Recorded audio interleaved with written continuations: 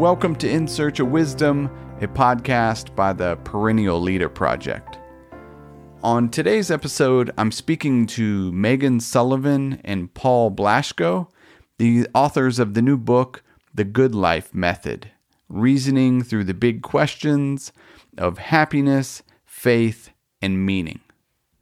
Megan is the Wilsey Family College professor in philosophy at the University of Notre Dame and director of the God and the Good Life program.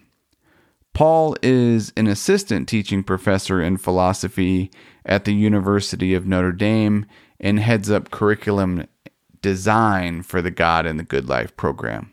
I thoroughly enjoyed this book and the conversation and really hope you do as well. Please welcome Megan Sullivan and Paul Blaschko.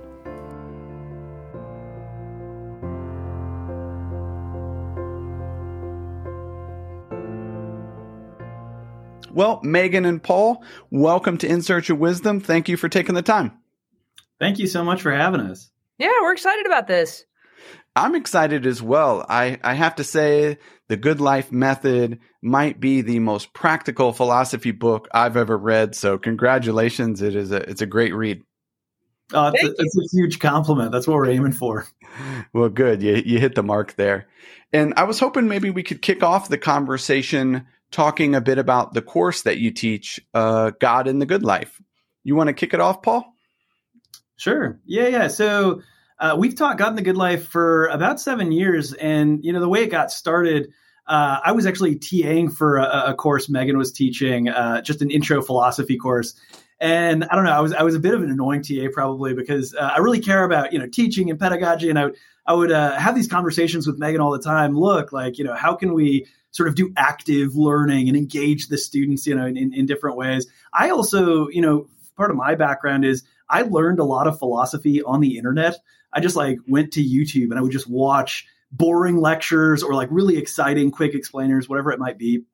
And so I kind of, from my point of view, I just sort of had this sense that, and I think, this is certainly something Megan and I shared, had the sense that these questions are more exciting and engaging than maybe the typical Philo 101 format allows for. So Megan was actually on sabbatical for a year. She came back and proposed kind of a big revamp of Philo 101. And the style that we use to describe this now is to revamp it in the style of a philosophy as a way of life course, right? So to think about the way that philosophy is practical, the starting point for us is this quote from Aristotle, who says, look, we're studying virtue not just so that we can, gain theoretical wisdom, not just so we can know, sort of technical distinctions between different character traits or something like that, but so that we might become better people, so we might sort of become happy. I mean, I'm paraphrasing here, but that really struck us because the typical way that you teach a philosophy course, you kind of introduce students to a lot of big ideas, big concepts, maybe dates. And then you give them a quiz and you're like, what did Descartes say? And when did he live? And we thought this is so at odds with the way that we experience philosophy in our everyday life. Megan and I are constantly sending New York Times articles to each other. And we're saying look at these assumptions. These are crazy, right? These people that they're burying these philosophical assumptions or this is a philosophical conclusion. That has some impact on the way that I might want to live my life. So we started teaching then. We sort of designed and started teaching God and the Good Life. That's the name of the course that we teach here at Notre Dame, again, about 7 years ago. And one thing that's just been fun is, it's just taken off. The students here, many of whom actually help us teach the course. We have student peer dialogue leaders who help us teach the course. They've just, responded to this just phenomenally well. And I think, it speaks to a real need in our students, but really in our culture more generally to sort of sink our teeth into these deep substantive questions and texts. There's a lot of ancient wisdom out there. There's a lot of contemporary wisdom out there. And I think people are just really eager to sort of ask those, what we call the big questions about faith and meaning and happiness. So I'll leave it there. I don't know, Megan, if you've got sort of other details and things that you want to add to that. Yeah, I think one thing I'd add, Paul totally hit the nail on the head. And of course, we worked on it a lot, but so did a lot of the students that we really care about and some of our colleagues here. It's been a team effort here at Notre Dame. When we started teaching the class, my youngest brother, we've got huge age gaps in our family, and my youngest brother was getting ready to go to college. And he spends a lot of time up here in South Bend with me. Paul knows him, Connor. I think one thing that was heavily on my mind that in fall of 2016, when we did our first really big version of it for freshmen, was also Connor's very first semester of college. And I was thinking about how I hope that college is a time where people help him care for his soul, like help him become a really great adult, like a great man. And that means like he kind of finds his real moral compass. It means I give my brother all kinds of solicited and unsolicited life advice. But, we talk about how important is it to find a high paying job? How do you know if you're having a good relationship? All this advice, loving advice that we give to people that we really care about, especially when they're starting out in the world. And that absolutely informed the kinds of questions that Paul and I baked into the syllabus that we wanted to ask and talk about with our students. Like, you don't have to figure out all by yourself what a good job is, or what it is to have a good family, or what kinds of sacrifices are really worth it, or whether or not you should sometimes tell people you're wrong about an important question. Like, these are all topics that Plato and the utilitarians and the Stoics give us really good advice on, instead of just texting this at Connor, poor Connor, the freshman at Brown, realizing like we wanted to have this conversation with all the students here at Notre Dame that we're responsible for. I love that. And I'm sure there's many reasons for the popularity in this course, but I imagine you get feedback throughout these 7 years of teaching it from the students. Is there maybe an idea or two that makes this more popular, more useful than maybe a traditional Philosophy 101 course? Yeah, I think I can start here. Paul and I last night had just a little dinner for the book launch, and one of our students came with her parents. She's a senior at Notre Dame now, but she took the class when she was a first semester freshman, and then was one of our student teaching assistants for the semesters after that. So we're talking with her and her parents, and she's getting ready to graduate. And she's like, this is the most important class that I took in college. And her parents are nodding like, yeah, we're so glad that this happened early on. And so we're, asking why. And we heard something from her that Paul and I both hear from a lot of students and their families. This is a class where they realized that they were really cared about, like right away. They were kind of centered as like the subject matter of philosophy. The reason we do philosophy is because we have hopes for you and for the kind of life that we think you can lead. And I think right now, look, it's been a dark couple of years. It's certainly been a very, very difficult set of years for high school and college age students who just keep getting all of their plans thwarted and are living through a lot of disappointment and volatility. And to be able to have something stable like philosophy that gives you a chance to have relationships of mentorship and gives you a chance to think about what you really want, to try to find grounding. I think that's a breath of fresh air for a lot of young people right now. So that's definitely part of the recipe, and something we hear from a lot more than this particular family. I think too, a way of sort of encapsulating what Megan's saying, which I totally agree with, is sort of using this example of the major assignment in the course. So one thing that we ask our students to do over the course of the semester is to come up with, a philosophical apology, what we call a philosophical apology. And of course, it has a long history, right, in the tradition. Socrates really famously, is depicted as giving an apology in a Platonic dialogue. Augustine wrote the Confessions, right, where he's trying to explain not only, what he believes and what his views are, but to really tell the story of his life and to use that to illustrate, here's what this looks like when it shows up in my real life. And here's how it came about. Here's how it actually happened. So over the course of the semester, we give our students 4 big questions. We just sort of pick these 4 and we say, okay, we're going to focus on, what do you owe to other people? What do you owe to yourself? What do you aspire to morally? What do you believe, right? And how do you figure out what to believe? What would make your life meaningful? And then should you practice a religion? What are the sort of considerations that go into that? And at the end of the semester, the students write all this down, right? So we're asking them not to report on all the views of the philosophers that we've talked about throughout the semester, but to relate those views to their life in a really personal way. And at the beginning, when we started, the course and started teaching this, I didn't know how that was going to go. I thought like, this could be like a total disaster. This could be a train wreck. But it's really one of the things that has just stayed sort of solid throughout all the years that we've taught it.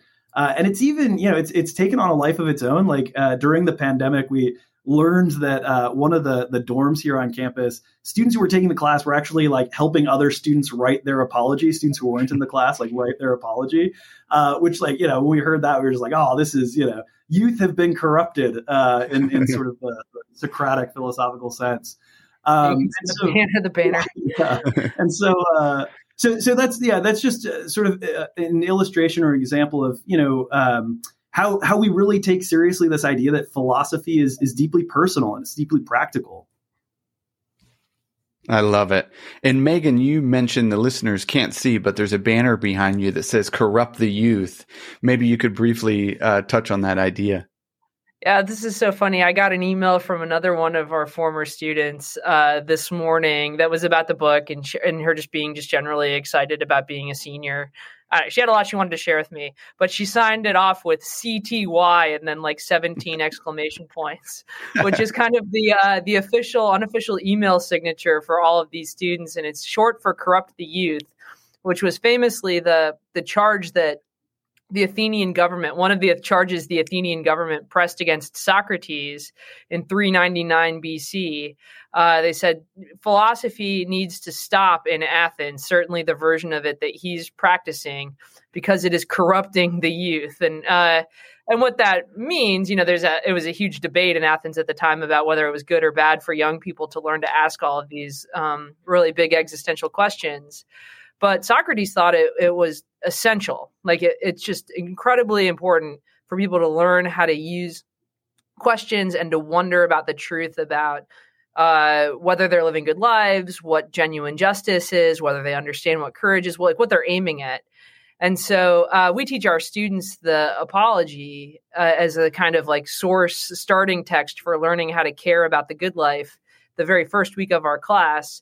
And of course, they get introduced to this idea of corruption and love it as soon as we start talking about it. And it's become this just meme. So we've got the banner, but we've also got sweatshirts that some students made a couple of years ago and sold that are really like weirdly designed, but have Socrates' ugly face on it and corrupt the youth in huge letters. There are stickers. And to my constant embarrassment, I'll find the stickers sometimes on things on campus they should not be stuck to. So it helps feed this idea that philosophy is like edgy and countercultural in a way that really, I think, appeals to younger folks. Nice. I love it. Well, traditionally on this podcast, we pick maybe 2 or 3 chapters and spend a bit of time getting into those topics on maybe a deeper level if we can. If we have time to. But before we get into that, I was wondering if you could maybe just provide a general kind of quick framework of the book for the listeners, because we're going to jump to primarily part 2 of the book in the conversation. Yeah. So the way the book is structured, in some ways, and I didn't even entirely realize this until I sort of like have been looking through the table of contents and all the different chapter headings. But the way it's structured is actually very similar to the way that Aristotle structures the Nicomachean Ethics, or his book on virtue, right? Which comes from a course that he was teaching on happiness in ancient Greece. And the way it's structured is, in the beginning of the book, we think a lot about what it means to be a human person and what sort of purpose or function we might have, and how we can use that reflection, right, which is something that virtue ethicists have done for thousands of years, to identify and think about, the different aspects of the good life. So each of the chapters takes up a different virtue, by which we mean, some sort of excellence of character, or we use the language of an excellence of the soul. And each of these is supposed to, also represent a different sphere or aspect of the good life. So, in the beginning, we're thinking about truth and what it means to love the truth, and what it means to love the truth in community with other people, right? We live in obviously like really politically divisive times. It's hard to have like a deep sort of meaningful conversation without, getting angry and like storming out of the Thanksgiving dinner or whatever it might be. So we take that question up, and then in the second chapter, We look at, so in the first half of the book, we look at questions of generosity. What does it mean to live a generous life? How should you organize your financial life? This is something Megan has been thinking about for years and just loves to wax philosophical about. How should you sort of use your money? How should you use wealth if you're a virtuous person? We talk about loving attention and how, loving people isn't just a matter of doing things for them. It can be, something that you organize your intellectual life around, some different ways that you can think harder about how to pay attention and attend to the people around you. So these are examples, right? So each of these is kind of a different virtue, a kind of different area of the good life. And as you kind of alluded to, in the first half, we're really asking these kind of deeply practical questions, things that we're all worried about on a day-to-day basis. As we move throughout the book, the questions get a little bit more existential and a little bit sort of more abstract, sort of bigger questions about faith and about meaning, about contemplation, and whether that has a role in the good life. So that's the structure of the book. And again, this is sort of, in a way, it's parodying what Aristotle was doing, which is, in the Nicomachean Ethics, he's asking these questions about human nature, about the ends of human life, like what are we aiming at?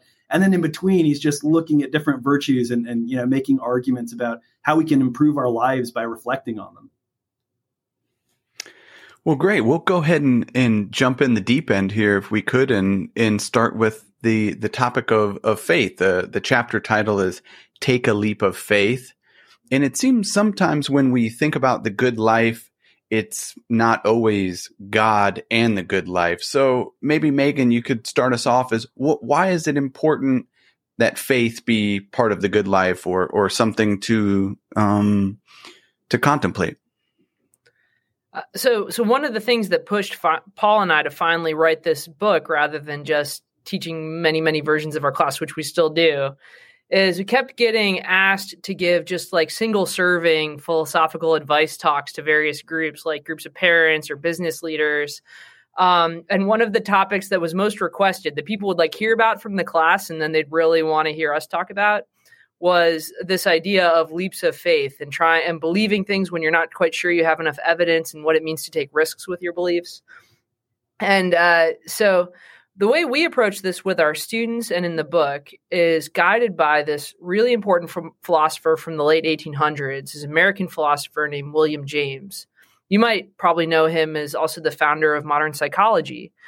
James was really interested in how people make decisions about their religious lives, especially given how contested religion is and how weird it can seem. And James, in the late 1800s, Christianity was very weird. There were versions of it. You can imagine like Catholics are still having mass entirely in Latin and everything looks really like medieval. And then down the street, you've got seances happening in the church, and they think they're literally communicating with your dead relatives. There's all kinds of new versions of Protestantism that are popping up. Like religion was wild and woolly and wonderful. And James is like, how should people make a decision about whether to go in for this right now? And he writes this essay. He writes the essay actually addressed to college students at Brown and Yale. But he's like, you're facing these difficult questions about what role religion's going to play in your life. I have some thoughts, and I want to share them with you. And the essay is called Will to Believe, and it's become just this most incredibly important paper in philosophy of religion.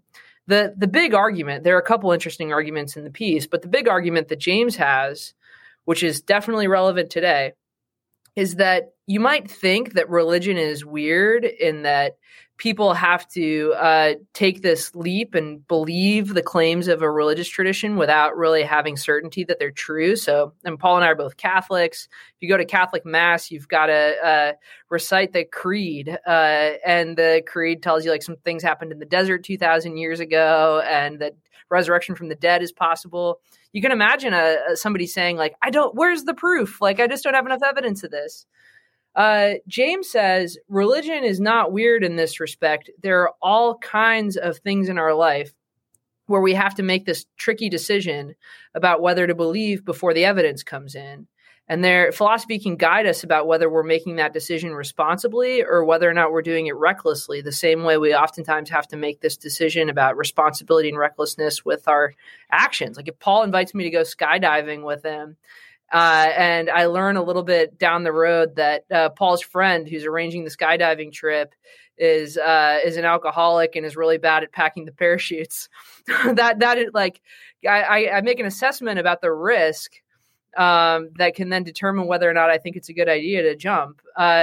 James says that when we're deciding what to believe, the first thing we need to realize is that not believing comes with a cost too.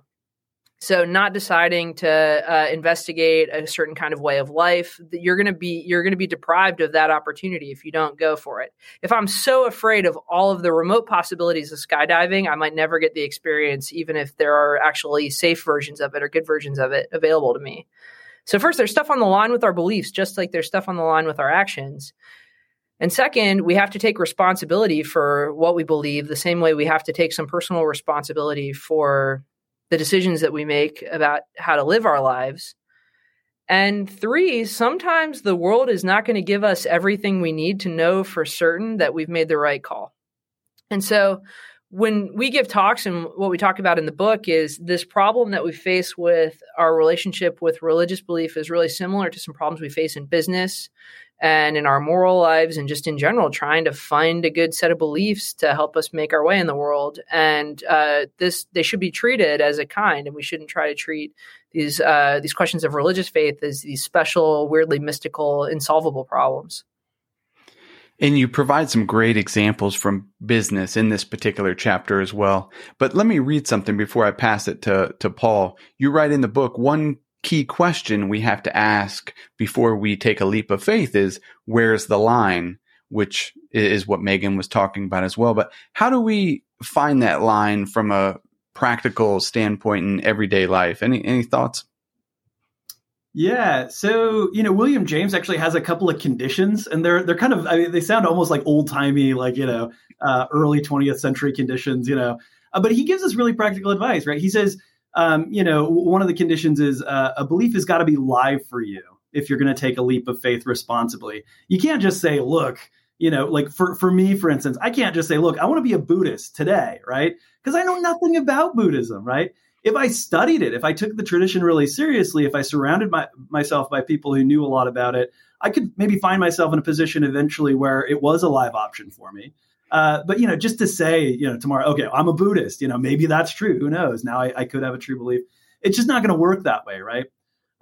It also has to be, for James, it's got to be forced and it's got to be momentous. What does that mean? Well, the momentous one is easy. It's got to be significant. I can't just say, I'm going to believe that there's an even number of stars in the sky. Like, who cares? Like what difference is that going to make in my life, right? The forced option, I think this is a really crucial condition, right? So what does it mean for a belief to be forced? Well, one thing it means is that the results or the consequences of not believing, of choosing to remain agnostic, are going to be the same as the result of actively disbelieving the thing, right? And so here's where, we can bring religion in as an example. If I refuse to make up my mind about whether or not God exists, right, I might just miss out on the opportunity for eternal happiness, according to many world religions, right? Or to use a down-to-earth example, if I just refuse to believe that my wife, who I'm dating at the time or something, is the one that I should marry, right? If I just keep saying, I don't know if we should commit, I don't know if we should do it, I don't know if we should do it. Well, it's the same thing as saying, I think we shouldn't get married, right? You're sacrificing sort of the opportunity to believe. One of the examples that we use in the book, and here's where I think it gets really interesting and really difficult, honestly. We have a lot of debates about this kind of stuff with our students, but one of the examples we use in the book is something that's back in the news right now, and that is the Theranos case. So Elizabeth Holmes, if you remember, she started a tech startup that was supposed to, do these micro sort of blood testing tests, and it was supposed to provide tests for all kinds of different blood disorders and diseases. And one of the things that she did is sort of as this Silicon Valley entrepreneur, she took after Steve Jobs. She would, sort of let her rhetoric and let her sort of promises run ahead of the facts. And then you'd come back and you'd say like, well, is this actually going to work out? Well, in some cases it does, right? Steve Jobs famously predicted we're going to have, computers in our hands, in our pockets in 10 years. Lo and behold, the iPhone exists, right? But Holmes, as determined by a jury of her peers, crossed the line, right? She sort of overpromised and literally like defrauded investors and people who were relying on these blood tests in a really serious way. And so a good question is like, well, what does that look like in practice? In sort of a really cool interaction, I got to meet the author of the story that kind of broke the Theranos case originally, and I just literally asked him, I was like, is there a moment when Elizabeth Holmes kind of crossed the line, or is it really vague? Is it a really hard case? And he said, okay, here's the moment. He described this moment where an engineer and kind of the head of her lab came into her and said, look, we're supposed to start testing hundreds of blood tests in a couple of days. We're going to go live and Walgreens is going to send us all these things. He said, we can't do it. Like, we're not able to do it, right? He's providing her fantastic evidence, right? It's not as though at this point, kind of the evidential situation is like, maybe it's going to work, maybe it's not. We've got some time, let's believe, let's go forward. And what the author of this article said is, she was really kind of up in the air for a second. She just turned around and looked at the head of the lab and said, no, like it works. It's going to work. Either like that was the moment where, you took this momentous, maybe at some point it was a live option and you just sort of, you crossed the line. Right. So I think, it's really cool how this framework that William James developed, like almost 100 years ago, it shows up. It shows up in Silicon Valley. It shows up in our own lives. It shows up in our personal, like sort of dating and relationship lives all the time, right? We all have to kind of struggle with these questions. One of my favorite parts of the book is at the end of each chapter, these practical exercises. And at the end of this chapter, it's these practice leaps. I was wondering if you could share a bit of insight into maybe the experience for some of your students going through these practice leaps and maybe how that might help us, the readers. One thing that's been really interesting and tricky about teaching philosophy in the last 2 years is that we oftentimes think trying something out means like going somewhere. So students are trying to figure out whether they are going to be a lawyer when they grow up or whether they're going to go be a management consultant.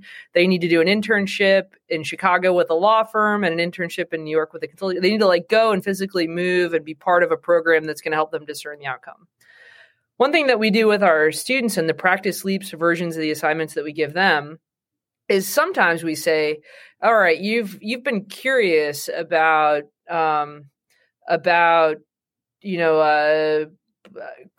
version of Christianity that's not on campus, or you've been curious about what it would be like to be a volunteer for hospice. That was one thing that some students did a while back. Get on the bus, go there, meet with somebody, talk to them, and show me like your bus pass and a quick report that you gave it a shot. And I'm going to give you credit for this assignment. But the thing I mostly want you to do is take an option that seems like tentative and live in your head right now and physically make it like a thing that you try out as a practice and try to embody it.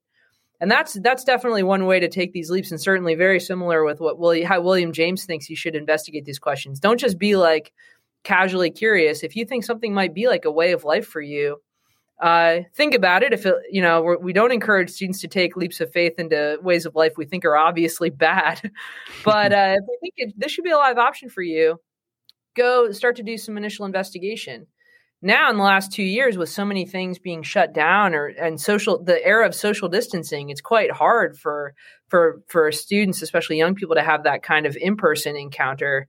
So one thing that we encourage a lot of students to do, and I've certainly been trying myself, is to do that investigation in a more interpersonal way, even if it's not in a physical way. So I'll give you an example. I think a lot of young people I know, maybe a lot of adults I know, will get curious about something. You'll get curious about like Mormonism. And the way you'll satisfy your curiosity is just watching every YouTube video you possibly could about Mormonism and doing it in this really passive way where you can be really anonymous and just be kind of a voyeur. And one of the things that we encourage students to do, and I certainly try it in my own life, is not good enough. If you want to try to take on a practice leap, you need to find somebody who's in that life, and you need to talk with them and ask them questions, and it needs to be interpersonal, and you need to start getting the kind of information that's not just about that as a theory, but helps you imagine what it would be like for you to be in that story. So if I want to talk to Paul about Mormonism, asking him a little bit about how he would imagine somebody like me becoming a Mormon and start to like chart out that personal version of the path. And that's what William James is talking about with leaps of faith. They're not something that you do in an abstract, apersonal way. An option becomes what he says live for you by you imagining your life with all of its weirdness and particularity going into that tradition or system. Mm-hmm. Let me ask one follow-up before I come to you, Paul, for anything else if you have to add. Do you find with your students that the skill of maybe tackling these big questions, as you mentioned in the beginning, these 4 questions, but maybe just developing this skill of tackling a big question can travel to many different questions? It's about learning how to dance with these big questions, maybe. How does that connect? Yeah, I think that's absolutely right. So, one of the things that we do in our class toward, the beginning of the class, we talk a lot about the importance of dialogue and the importance of, becoming disposed, to ask questions, in the right sort of way and to ask the right sorts of questions. So, we distinguish with our students, between, at least 2 different kinds of questions. One is what we call like the prosecutorial question or the prosecutor question. And I'm guilty of this all the time on social media, everywhere else, right? You're asking a question because, you want to be right and you want to sort of just show like, I know the truth about this thing, right? Like I'm right. Or you want to feel something, right? You want to feel kind of like I've dominated this interaction, like I'm, the best, or I don't know. There's a lot of sort of bad motives that can motivate you to do that. On the other hand, there are questions that we call dinner party questions that, you might meet somebody and you're genuinely curious about them, right? And they can be about, these questions can be about some of the same sorts of topics, right? I've got one of the students that I've worked with here, and we just go back and forth all the time about this stuff. He's an atheist and he's a vegan, right? And, I could go up to him and say like, man, like, why do you sort of like judge me for eating meat, and, get him on the record and kind of like use that to like, like form some sort of argument. Or I could just say like, when is it that you first started thinking that maybe, animals had sentience or had this sort of morally significant property? Like, how did that happen? Like, what was your experience? And one cool thing is, when you approach these topics from a place of curiosity, and from a personal place, from a place where, I actually want to know more about the person that I'm engaging with, you find that a lot of the walls that we tend to put up, especially when we're like logging into Twitter or whatever, they just come down and you're surprised, right? I do this all the time with my mom. My mom and I argue constantly. I was like raised, she was raised in an Irish Catholic home where they're just constantly like pounding on the table and arguing. But it's because we love each other, right? And so that's how she raised me. And we're always going back and forth about this stuff. And I find, there are certain virtues, there are certain ways of, loving and valuing the truth and sort of seeing ourselves on the same team that can just disarm and diffuse these really sometimes politically charged or difficult conversations. And so absolutely, one of our goals in the class is, to give students the tools to ask those kinds of questions about, any range of topics, anything that falls within the scope of the good life. We've got 4 questions for them, but, we want them to go out and ask 100 more. So absolutely, that's part of our goal in teaching the course and in the book. Well, I love it. And speaking of big questions, one of the chapters, struggle with suffering, definitely, it seems like to me, requires some big tools to tackle. And I love this chapter. I think this chapter alone is worth the price of the book. If I could, throughout the book, you include some of your apologies in it. And I would love to read a brief passage from your apology, if I could, from this chapter, Paul, and get your thoughts. Is that okay? Absolutely. You write, all things pass away, and in this life we can try to obscure the facts of pain and suffering and evil, or we can arrange our lives in response to this fact. Why is this important and something that we need to think about? Yeah, so the passage that is a part of, is actually a story about my oldest child being born. And so if I can just recount that really quickly for you. Absolutely. When my son Solomon was born, it was our first kid, first time parents. We knew nothing. We just went in just thinking birth of our child is going to be very exciting. It was. But when he was born, he had a cyst under his tongue and we didn't know what it was. And he was pushing his tongue up into his mouth so that he couldn't actually breathe. And the medical professionals that were around us at the time, they were really, afraid that we might lose him in the delivery room. Thankfully, that didn't happen. He survived the delivery. But at that point, they came to us and they said, we have no idea what this is. We're going to have to send you to a children's hospital. And it could be weeks, it could be months before we kind of figure out how to deal with this and what it is. So my wife and I, spent some time really coming up against and considering what up until then had been a very theoretical and abstract problem for me. In philosophy, we talk about the problem of evil or the problem of suffering.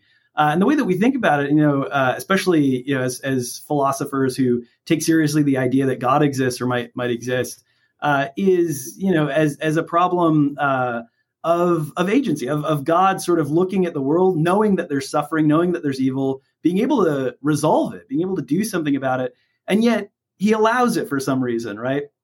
And for me, I'd considered every kind of argument and come to the conclusion intellectually, look, I think there are good arguments, that show that this isn't reason to sort of become an atheist or think God couldn't exist or couldn't possibly exist. But it's really different to encounter that and to think about those arguments philosophically and theoretically. And then, when you actually sort of come up against one of these experiences in your everyday life. So my experience was, we went down to Riley Children's Hospital in Indianapolis. We were working with the doctors there. We still didn't know what was going on. And at one point, I just I told my wife, I was like, I need a break. I'm going to go for a walk. I was walking down. I came into a big, huge mall, and it was around the holiday season vaguely. So it was just packed, and there was just festivity everywhere. And I was just in this, crazy state of mind. So I was like, you know what? I'll listen to the Bible. That's what I'll do. And so I just randomly picked a chapter of it on this free audiobook that was oddly narrated by James Earl Jones. It was all just the most bizarre stuff. So I picked Ecclesiastes, right? And what I was expecting, again, embarrassingly, I didn't know anything about Ecclesiastes at this moment. I thought this will provide comfort, right? This will be sort of God speaking to me and answering my, sort of cries for suffering. But, of course, Ecclesiastes is not a comforting book of the Bible. It's sort of, vanity of vanity, all is vanity. There's nothing but toil under the sun. And I had just this experience, this moment, and I call it my Job moment, right? Where my conception of God, right, which had been thoroughly formed by the philosophical tradition that I'm a part of, knowing that God is all powerful, all knowing, all good, and the Catholic tradition that I'm a part of, it was turned on its head, right? And suddenly I realized, how mysterious God is and how that, impacts the way that you think about the suffering here in this world and about, the significance of that. I came back to the hospital room after that walk, really more than anything grateful in this weird way, not consoled, not comforted, but grateful that I had even met my son for, any amount of time at all, that I just could be with him. And at that point, the future was still very uncertain. We didn't know what was going to happen. And yet there was this way in which, just reflecting on it and sort of using these tools and these traditions that I was a part of, allowed me just to be present to my son, to be present to that, in that relationship, not sort of in a way that avoided the suffering, but in a way that just allowed the suffering also to be there. So it's one, certainly one of the more kind of personal experiences that I share in the book. And certainly one of the ones that, I'm still sort of thinking about and unpacking, both philosophically and personally. But that's what I was sort of getting at in that section. Well, I appreciate you sharing and talking about it today. I thought it was a powerful part of the book. To stay on this topic, Megan, I'm curious. And in this chapter, you talk about Kierkegaard, fear and trembling. Recently, I've been listening to Word on Fire, and they've done a number of episodes on Genesis. And you talk about the Bible. I'm far from any expert on the Bible, but there are some difficult things to grapple with, at least for speaking for myself. How do you and maybe your students on this topic of suffering, any helpful advice to navigate the topic? Sure. I'll offer a couple points. First, I was talking to the valet at the hotel on campus today, this is a real thing that happened to me. I don't know if we want this on the podcast, but he's a huge fan of God and the Good Life, the course. He follows along at home. He's the head valet at the hotel. Nice. And really wanted office hours. And I told him I wasn't teaching this semester, but he's like, can I have an office hour anyway to just come talk about philosophy with you? I was like, sure. That sounds pretty awesome. So he actually did come up this morning. And the thing he wanted to talk about was the problem of suffering. And he's a kind of religious Protestant, and he thinks about the topic a lot. And he wanted to know, what can I read to make me feel like I finally understand this? And we were laughing because we were chatting about it. And one thing I said to him was, philosophy is not going to make your suffering go away. And any quick little thing you could put on a Post-it note and stick on your computer that you think will just answer your questions about why bad things happen to us and in good lives with a loving God, it's not going to be adequate. This is one of those very big, hairy, complicated problems that every human being has to wrestle with and kind of earn their answer to using the resources of tradition, but not one that there's a book that's going to be one and done. And any philosopher that tries to tell you they kind of resolved it, you're getting sold snake oil. So first, this is meant to be a really hard puzzle. And that's what's great about Kierkegaard is he's never satisfied with the answer. He keeps trying to come up with a way of understanding God that would make sense of how God thinks it's a good idea for Abraham to take his son, who he loves, and bring him up a mountain and make him a sacrifice. Why is this part of the tradition? Why is this an example of faith? Child abuse is an example of faith. What? And the simple answer is so much the worse for the Bible. Let's, you could do Thomas Jefferson famously did with the Bible and just edit out all the stuff that you find distasteful. Kierkegaard's not going to do that. He says, you can't do that and say that you still care about this question, but you also can't accept a really simple answer. Oh, God has a plan. So I'm sure in that particular case, that was the right thing. That's not satisfying for reason-seeking, loving, moral creatures like us. I love how angry Kierkegaard gets about it and confused and weirded out. He's we have to live with this. How do we live with this? This is absurd, but not absurd in a way that we can dismiss. Instead, absurd in a way that we just have to keep fighting out. So one thing that I think it's really important, at least if you are somebody for whom Christian faith or a religious tradition, another religious tradition is really important, to be able to show in practice how you are dealing with those problems, even in an incomplete way. And some of it's like Paul's story. For me, I share with students about one thing that was really helpful for me in trying to think philosophically about the Bible is I started buying translations of Genesis, the wisdom literature by academics that were printed paperback books and not on the really special thin gossamer paper that a lot of Bibles are printed on. And when I started reading, I remember reading Robert Alter's translation of Genesis a couple of years ago. And when I read it like a book and let myself dog-ear pages of it and write questions in the margins the same way I would with a philosophy book I really loved, then the stories and details started to really get lodged in my head and started to become premises and arguments for me. And you can use texts like this, scriptural texts, as worship aids, and you do in church. But there's another way to consume them using philosophy that can be actually really important as well for your spiritual development if you're doing it in a healthy way. And I'll read the passages about Abraham and Isaac and note a bunch of the details and see what Robert Alter says and then see what I would say and whether I think this is the right interpretation. And I'm allowed to have an interpretation. Helping our students realize that this is a way you can do it, and you don't have to be just completely deferential to others. You're allowed to be an active part in trying to figure out what you need from this to understand a big, complicated question like your relationship with God. Thank you so much for that. I appreciate it. I think that's really helpful.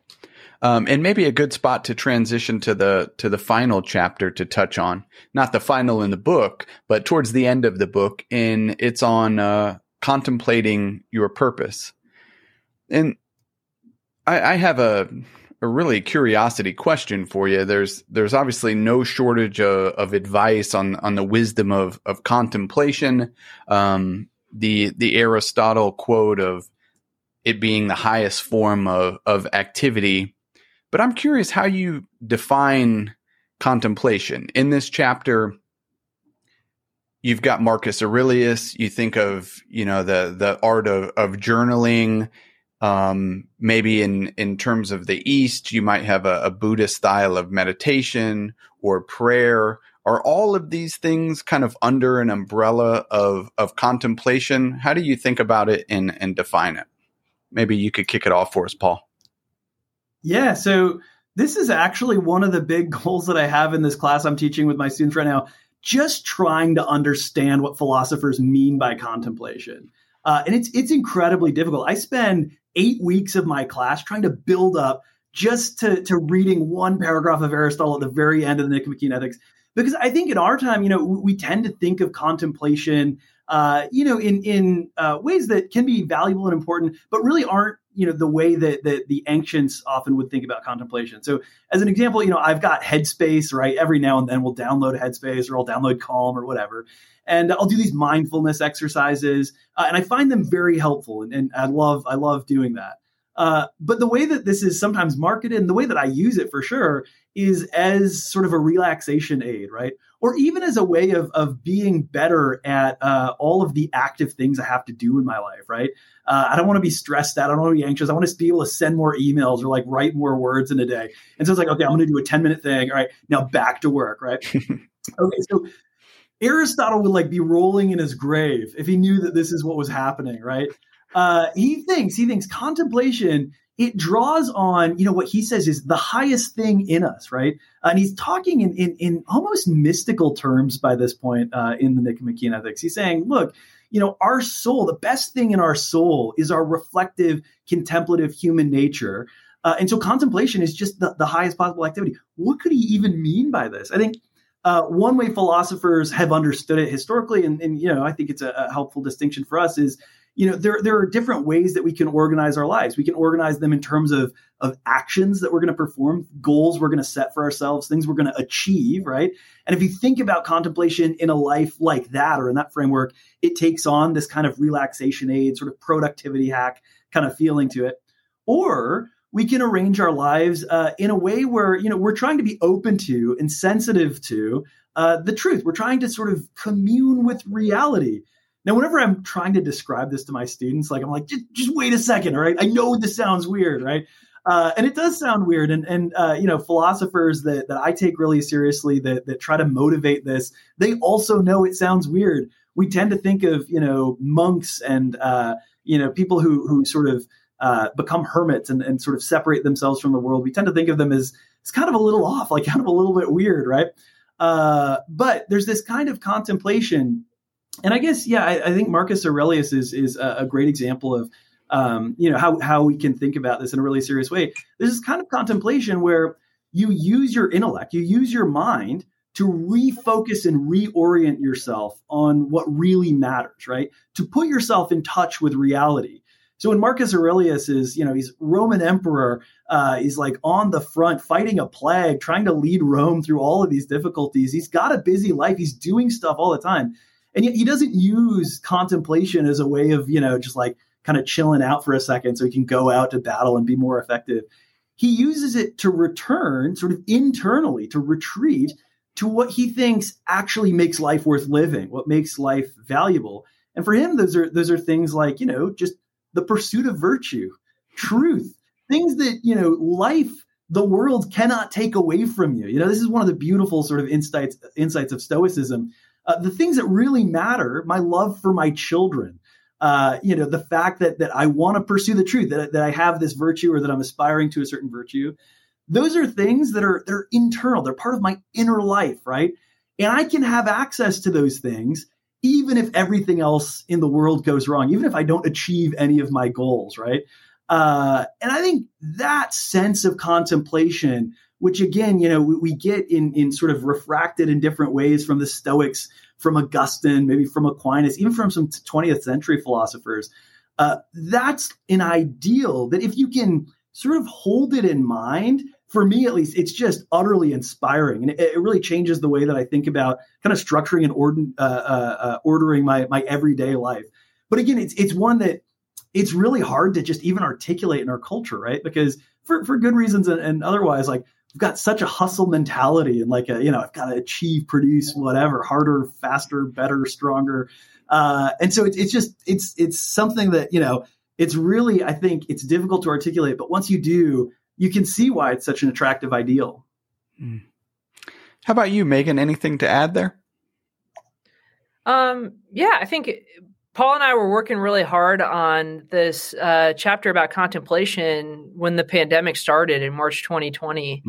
And oh my gosh, like how grateful was I for having a little bit of exposure and training to philosophy when everything else was getting canceled. An upside of philosophy is that it gives you some strategies and material for working on your like thinking life when you literally don't have anything else to do. It can be simple things like when you're just waiting on a delayed train, but also big things like when you're waiting on a 2-year postponed vacation. So one thing that I think we really want to show, and we really believe writing that chapter when we were, is that you don't have to be Henry David Thoreau or a monk or any of that to realize that working on this and preparing yourself to be able to contemplate is going to give yourself a chance to have access to good things in life, even when the life of action kind of is letting us down. I guess the second thing I'd say is you got to remember contemplation is not a performance enhancer for any of these virtue ethicists. But at the same time, you shouldn't. It's a complicated question in the history of philosophy whether you should replace your life of action with contemplation. And some people have tried to do that, have led miserable lives. Henry David Thoreau was a jerk. He didn't have close friends. He had really messed up family relations. That's a legitimate criticism of how he tried to pursue that good. And you can't think that. I think there's a temptation for privileged folks who have the chance at like spending a lot of time in a great educational institution like Notre Dame, or have time to think, or have the kinds of jobs where when a pandemic happens, you just get to stay at home and Zoom, to understate how important striving for goals and, hustling, this idea of working really hard rationally to achieve goals that you think are really valuable, but are going to require a lot of work and sacrifice and coordination with other people. That's also highly valuable. And the contemplative life, the real puzzle that we're always trying to figure out how to marry the two is that they're quite different and that they're both very valuable and can't be denigrated. And they're very, very different modes that we might work in. And so the real challenge is that's our actual work-life balance problem. It's not how much time to spend at home and how much time to spend in the office. It's how much time to spend on this kind of perception of reality and how much time to spend on changing it.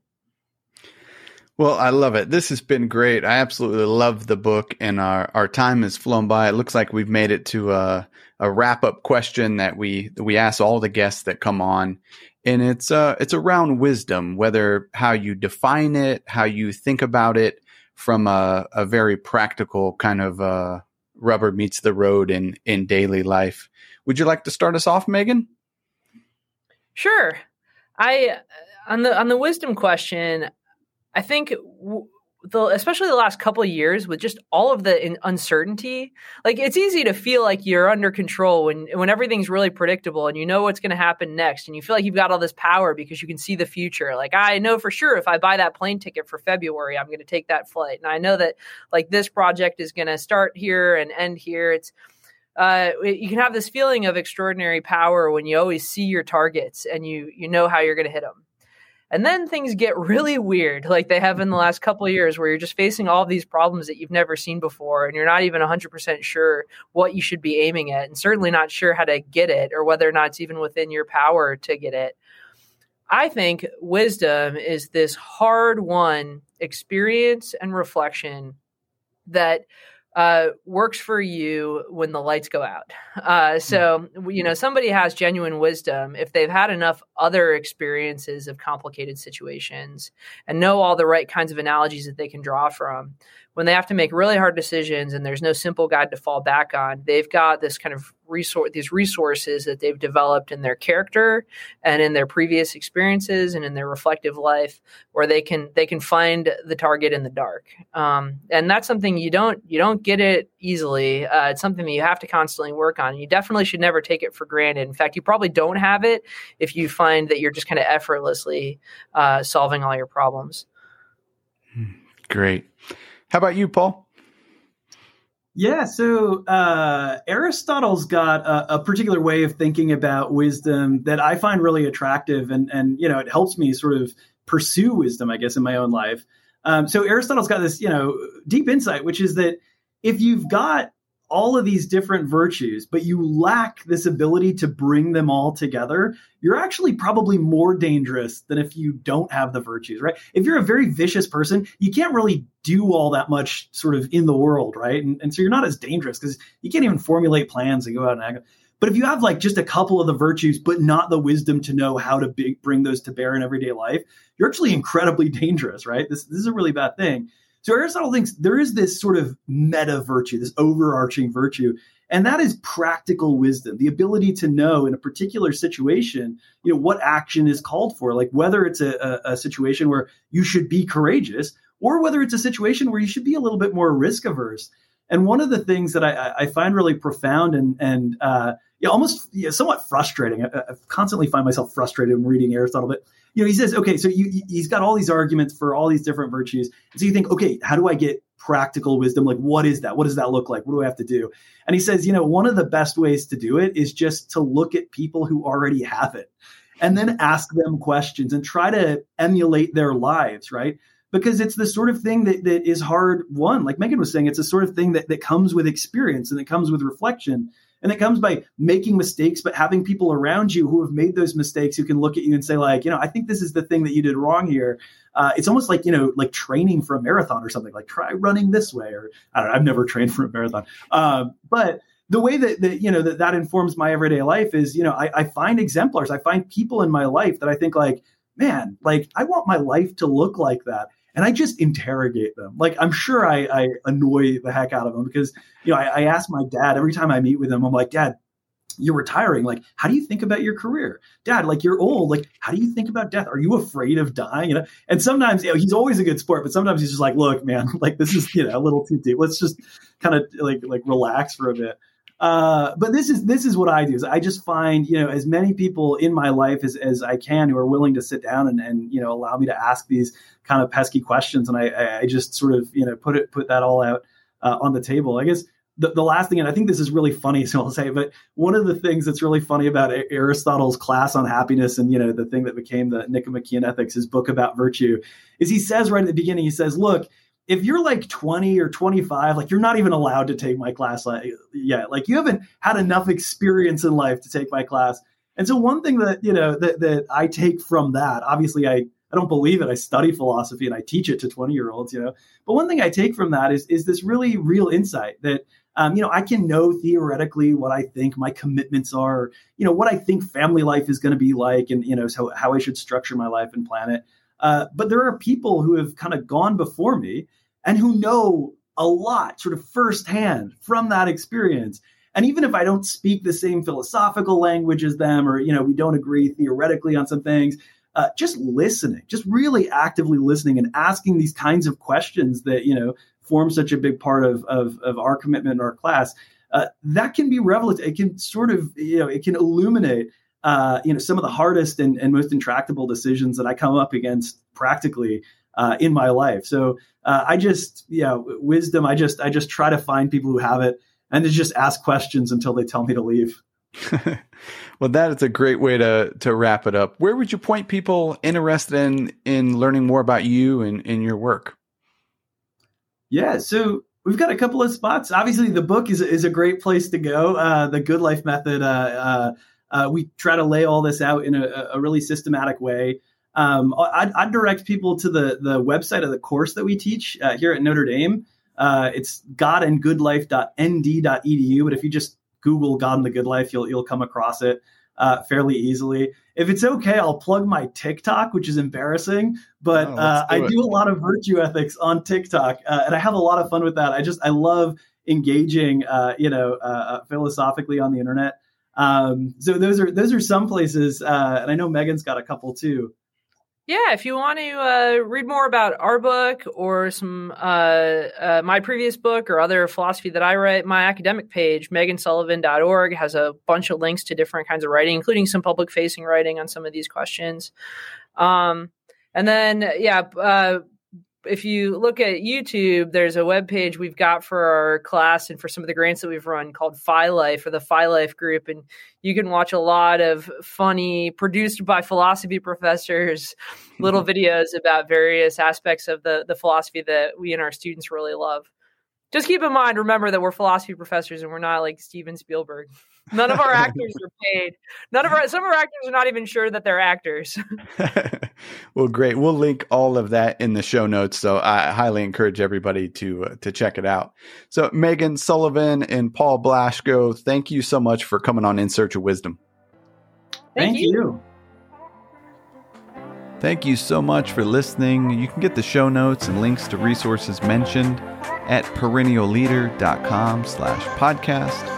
If you're interested in learning more, subscribe to The Path. It's our free weekly newsletter. These are short reflections on wisdom for everyday life right to your inbox. And lastly, I urge you to put what you heard into practice. Until next time, be wise and be well.